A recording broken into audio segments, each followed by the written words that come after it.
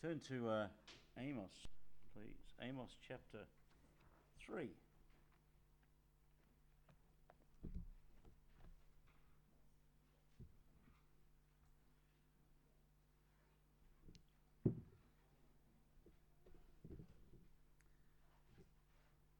And let's look to the Lord in prayer. Gracious Father, we thank you today that as believers we have a great, mighty, and powerful God.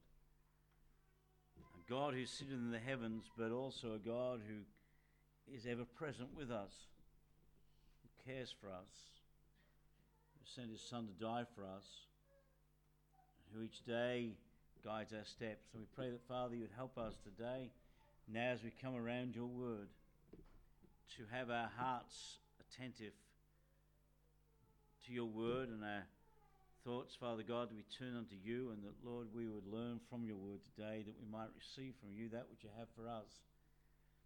Lord, we know that your word was given unto us for our understanding and our learning. We pray that today we would understand it, we'd learn from it. Lord God, that you'd receive all the praise and all the glory.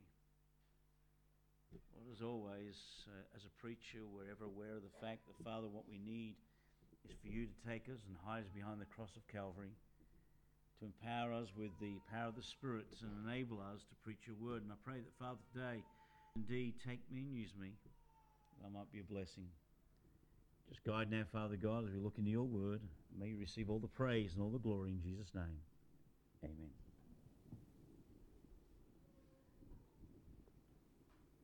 You know, certain actions on our behalf always elicit certain responses from God. For instance, you know, God is pleased when you and I make much of his Son. He is pleased when we worship him in spirit and in truth, when we worship him in sincerity, with sincere and obedient hearts. He always blesses his word. He is pleased when we offer ourselves as living sacrifices, holy and acceptable unto God. Just to name a few. But there are also times when we do things which do not bring a favorable response from God, but bring an unfavorable response from God.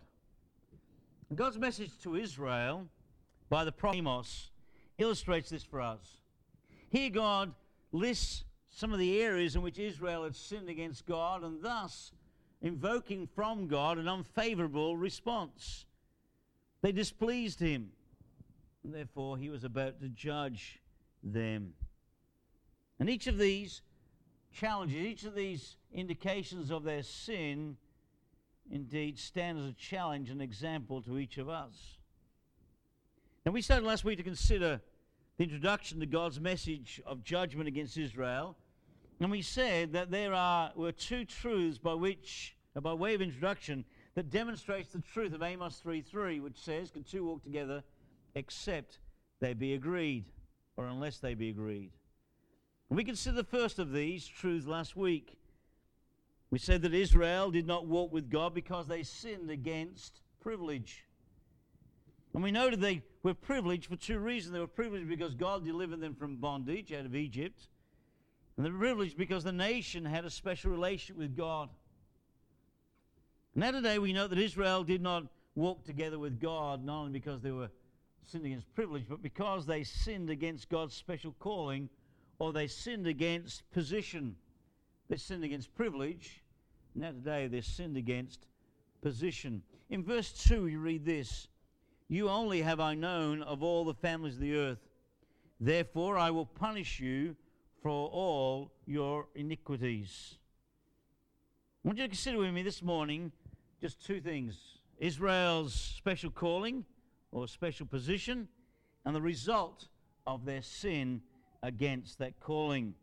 So note first of all Israel's special position. It says here in verse 2 that God knew them in a special way. "You only have I known of all the families of the earth." Now all the families of the earth, or all the nations of mankind, are known to God. All the inhabitants of the earth are known to God. Everybody that lives, everyone that exists, everyone that has lived, everyone that will live, God knows them because God is omniscient. And so he knows them. But none has been known by God as this family, the family of Israel, has been known by God. No nation has been loved by God like the nation of Israel had been loved to that point in time.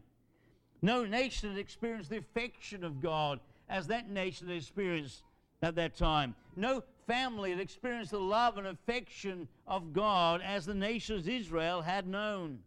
They were distinguished by His favors and His blessings, both temporal and spiritual. Besides the land of Canaan and all the good things that came with that land, the milk and honey and the beautiful grapes of Eshcol and so on, all the beauties and wonders of Canaan and all those wonderful things that God gave them, they had the law of the Lord. They had His word. They had His worship. They had His ordinances. And He chose them for Himself above all people. Notice the word, you only. You only. Of all the nations of the world, of all the families of the world, of all the peoples of the world, you only, He says. And then know what He says. He says, you only have I known of all the families of the earth. There was no family like this family that He gave particular marks of affection to. There was no family like this family to who He'd given special instances of His goodness to. Truly, God knew them in a special way. The word knew here in verse 2 carries the idea of an intimate relationship with them. This is more than God just knew them, because as we said, God's omniscient and He knows all things. But this is that God knew them in a special way. They had an intimate relationship with each other. God had chosen them as His special people, and therefore He knew them.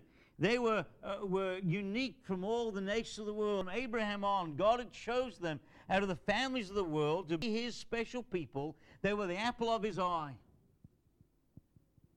They were His people.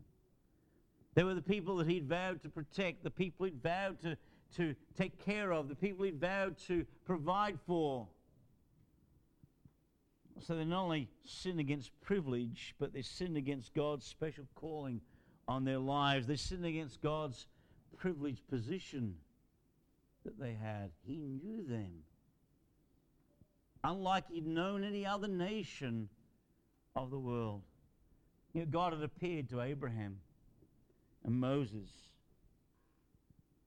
and the other fathers of Israel. He was present in the tabernacle. He was present in the temple. He had personally given them the 10 Commandments. They therefore had a special calling. And that calling, God had chosen them for a reason.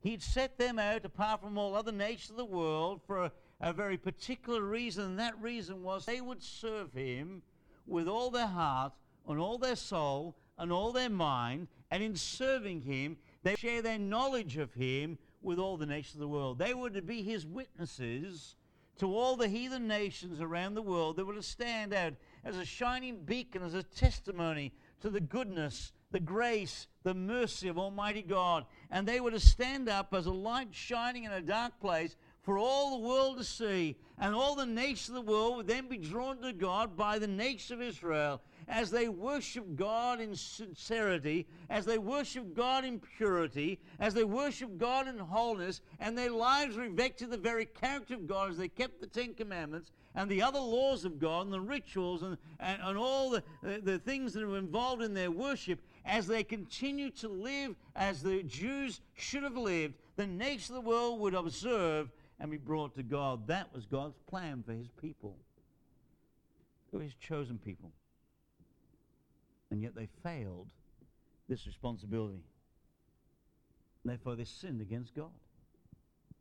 They didn't live up to their position. Right here, the 10 northern tribes are living in wickedness. They've turned their back upon God. The southern kingdom is struggling to maintain its righteousness through good king and bad king, good king and bad king. And there's been a history since the moment they left the land of Egypt to this very day. The nation of Israel has struggled to maintain a testimony and a witness for God till finally they get to this point where now God says, well, I want you to know that I'm about to judge you, for you sinned against your position. You only have I known of all the nations of the world.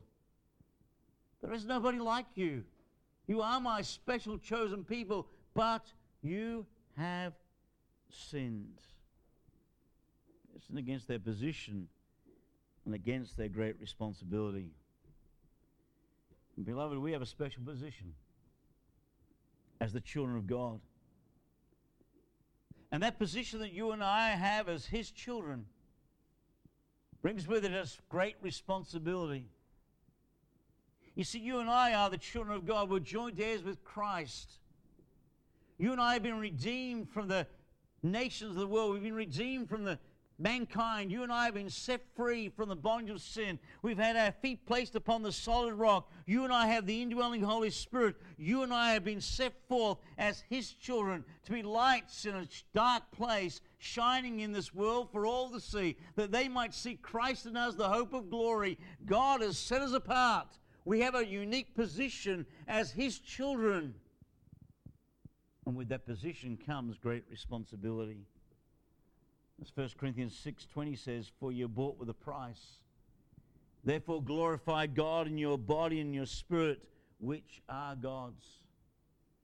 In 2 Corinthians chapter 5, verse 18 and 21, where Paul further emphasizes this fact, where he says that you and I have been given the ministry of reconciliation, the message of reconciliation, and the ministry of reconciliation, to wit, that we are to preach in Christ's stead, be ye reconciled unto God. Why? Because you're ambassadors of Christ.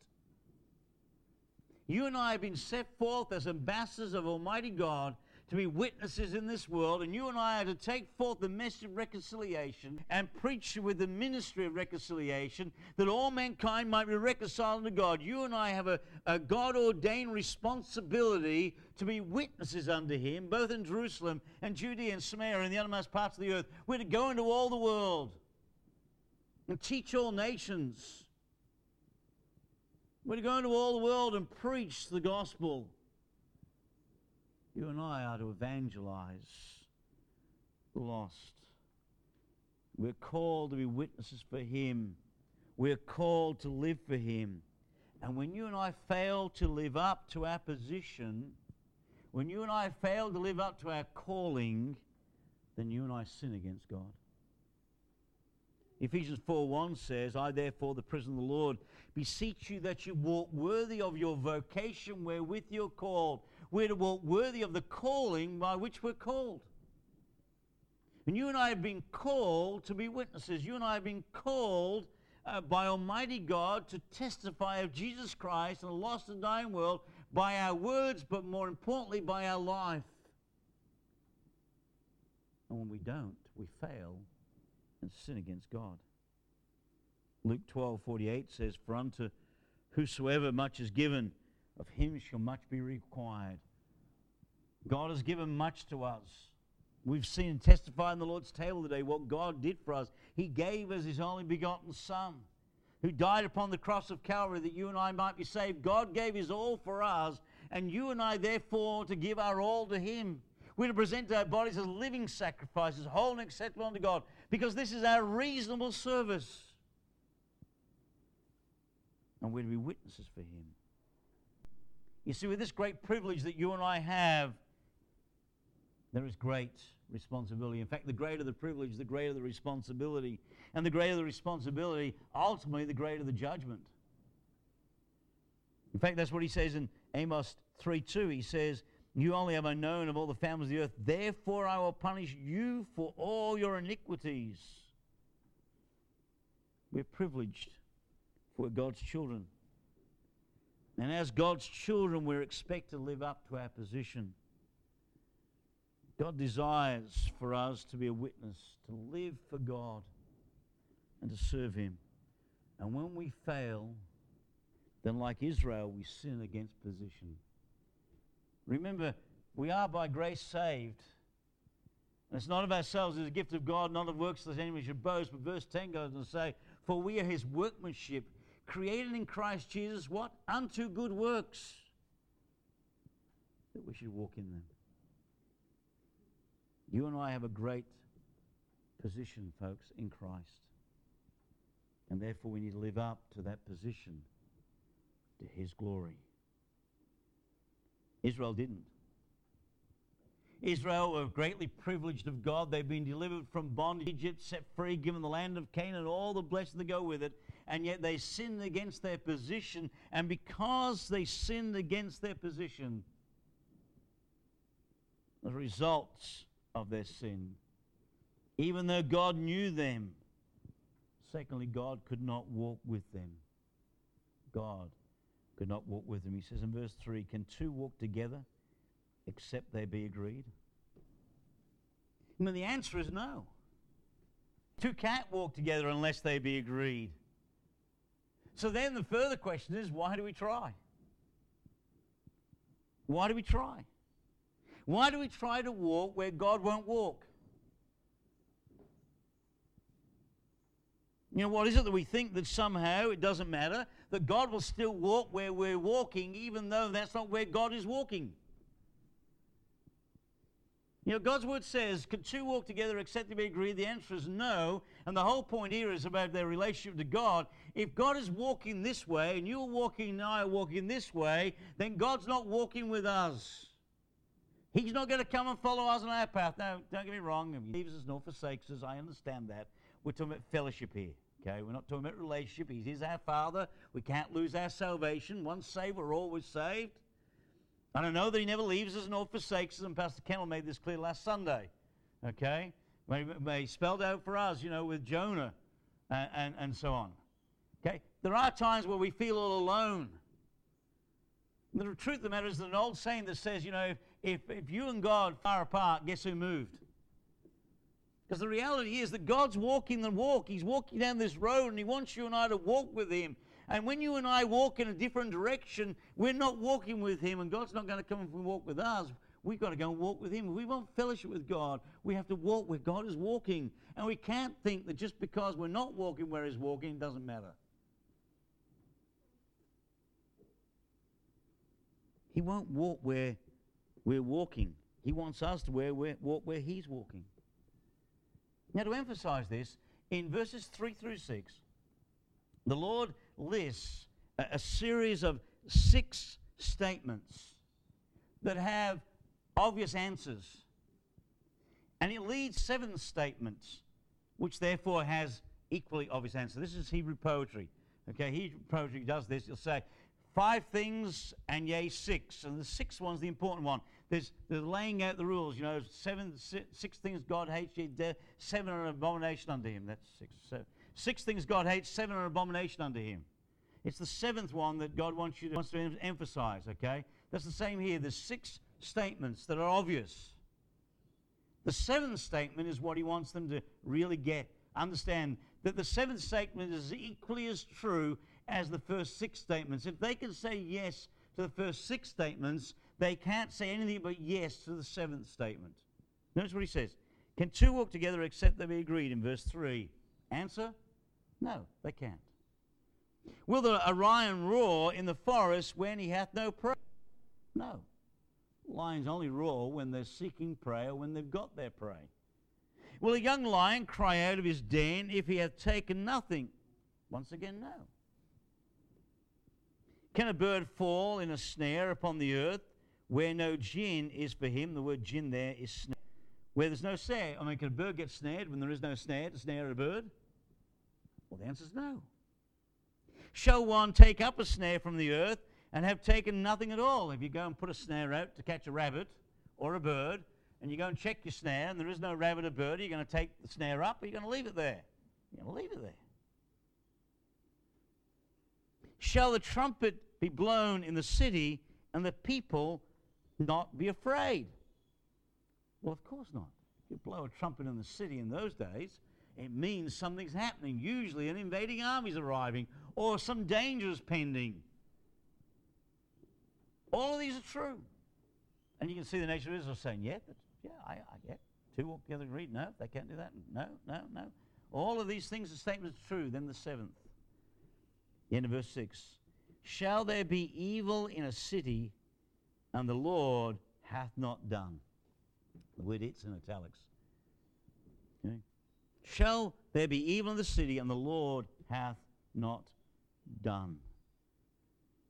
Each of these 6 statements reinforce the final statement, and that is that when judgment comes against the city of Israel, everybody will know that the Lord has done it. The Lord has done. As equally true as these 6 statements are true, and the nation of Israel said, yes, they are true, this last statement is as true as that. When judgment finally falls upon the city, upon the nation rather of Israel, everybody will know that God has done it.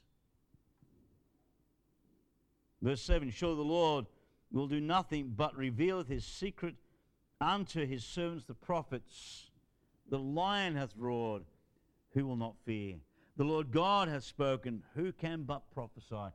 Everyone will know that God has spoken. Everyone will know that this is of the Lord. It won't be an accident. It won't be fate. It won't be bad luck. It will be the hand of the Lord. He will judge, and everybody will know it, he says. Here God declares that he can no longer walk with Israel because they no longer are in agreement with him regarding where to meet or in which direction to walk. Because they're not walking where he's walking, they're not walking in the same direction as he's walking, he can't walk with them. He wanted them to walk in his statutes and his judgments and his commandments. They wanted to walk in the world and fulfill the lust thereof. They wanted to mix the world and the wickedness of Egypt with their relationship to God. And God says in this passage emphatically to Israel, I won't walk that road. You'll have to go it alone. Beloved, for us to walk with God and have fellowship with God, we must likewise agree with God. We can't make up the rules as we go to suit ourselves. Some of us think that it doesn't matter that God will walk with us anyway. We must walk where God and his word would have us walk if we want to walk with God. It's as simple as that. This includes every area of life. 1 Corinthians 10:31 says, wherefore, therefore, eat or drink, or whatsoever you do, do all to the glory of God. We've got to walk where God would have us walk. We have to walk in his word and walk in his truth and walk in his ordinances. We have to walk where God is walking. If you and I want to have fellowship with God, we have to walk where God walks. For if our actions don't agree with God, God won't walk with us. He just simply won't walk down that road. 2 Corinthians 6, turn there please. 2 Corinthians chapter 6 illustrates this for us. 2 Corinthians chapter 6 illustrates this for us in verses 14 to 17. It says, be not unequally yoked together with unbelievers. What fellowship hath righteousness with unrighteousness, and what communion hath light with darkness? What concord hath Christ with Belial, or what part hath he that believeth with an infidel? And what agreement hath the temple of God with idols? For ye are the temple of the living God. God has said, I will dwell with them and walk with them, and I will be their God, and they shall be my people. Wherefore come out from among them, and be ye separate, saith the Lord, and touch not the unclean thing. Verses 14 to 17 illustrate us this very truth, that can two walk together except they be agreed. Here God tells us not to be unequally yoked together with unbelievers. And that's not just the unsaved folks here, but it's those who don't believe the word of God. Believers who say that doesn't matter. God's word's this. They say it doesn't matter, and they want to go and do their own thing. God says we're not to be unequally yoked together with them. If we're to walk in agreement with God, there must be agreement with God. You can't disagree with God on something and expect God to be pleased with that. We can't disagree with God on some principle, some truth in his word, and expect God to be pleased with that, and that somehow our fellowship is not affected by that very action. Now, once again, let me reiterate, we can't lose our salvation, and he will never leave us nor forsake us. But when it comes to fellowship, folks, if you and I are to have fellowship, with God, then we must walk where he walks. We must agree with God. There has to be agreement with God in order for us to walk with God. And if there's not, we can't walk with God. There can't be fellowship. And we're not to be unequally yoked together with those who do not believe God's word. Now, in order for there to be agreement, there has to be, first of all, fellowship. Verse 14, for what fellowship hath righteousness with unrighteousness? The word fellowship means to have in common. How can we have fellowship with God and associate with that which is associated with unrighteousness? The answer is we can't. He talks about communion. What fellowship hath righteousness with unrighteousness, and what communion hath light with darkness? You know, the world and its practices, its philosophies, its music, its entertainment, and the character of God have nothing in common. They cannot coexist. God is pure. God is moral. God is holy. God is upright. There is no speck of darkness in him. Yet the world walks in darkness. In fact, the world lies in darkness. How can we have communion with this, with the works of darkness, and with God? We can't. Verse 15, and what concord hath Christ with Belial? The word concord here is the word symphony. How can it be possible for Christ and Satan to harmonize? Well, they can't. They cannot form a duet. Yet the world is associated with Satan, and so can the world harmonize with Christ? No, of course not. And nor should we. And I want to say world, I mean worldly practices. I know you and I have got to live, are in the world, and we've got to live in this world, and there are things in this world that aren't sin in themselves. Okay? And so you and I have to do those things. You and I have to work. You and I have to eat. You and I have to sleep. You and I have to have a house to live in. You and I have to have chairs to sit on. You and I have cars to drive. I understand all that. So please understand when I talk about the world, I'm talking about the sinfulness of the world, the dark things of the world, the sinful practice of this world. Okay? I mean, I'm not saying that all entertainment is wrong. I'm simply saying that which is wicked and sinful is wrong. Okay? So please understand what I'm trying to get at here. And the truth of the matter is that Christ and the devil cannot harmonize. They cannot sing in symphony with each other. And you and I as believers, if we want to walk with God, cannot walk in this wicked world, in its worldly practices. Now, as he goes on, talks about agreement. He says in verse 16, and what agreement hath the temple of God with idols? What agreement means to place down with. To have agreement with God and therefore sweet fellowship with him, we cannot place Christ and the things of God alongside the things of the devil. And yet that's what some in Christianity would do today. Some would embrace the world and seek to be like the world in order to somehow reach the world. Yet God's word is clear. We're to be separate from sinners and not embrace their sin. Look at the end of verse 16. For ye are the temple of the living God. As God hath said, I will dwell in them and walk in them, and I will be their God, and they shall be my people. Wherefore come out from among them and be separate, saith the Lord, and touch not the unclean, and I will receive you. I will be a father unto you, and ye shall be my sons and daughters, saith the Lord Almighty. Having therefore these promises, dearly beloved, let us cleanse ourselves from all filthiness of the flesh and spirit, perfecting holiness in the fear of God. That's what we're to do.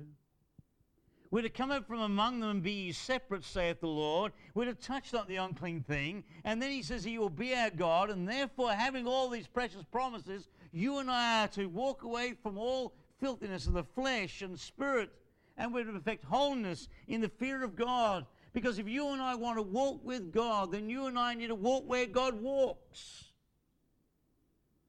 And that means we're not to be unequally yoked together with those who don't believe the word of God. Colossians 2:20 says, wherefore, if ye be dead with Christ from the rudiments of the world, Why, as though living in the world, are you subject to ordinances? Touch not, taste not, handle not. It's a good question, isn't it? If we're dead with Christ from the rudiments of this world, why then are we living in the world and are subject to its ordinances? Because what we should do is touch not, taste not, handle not that which is wicked. We cannot walk with God unless we agree with God.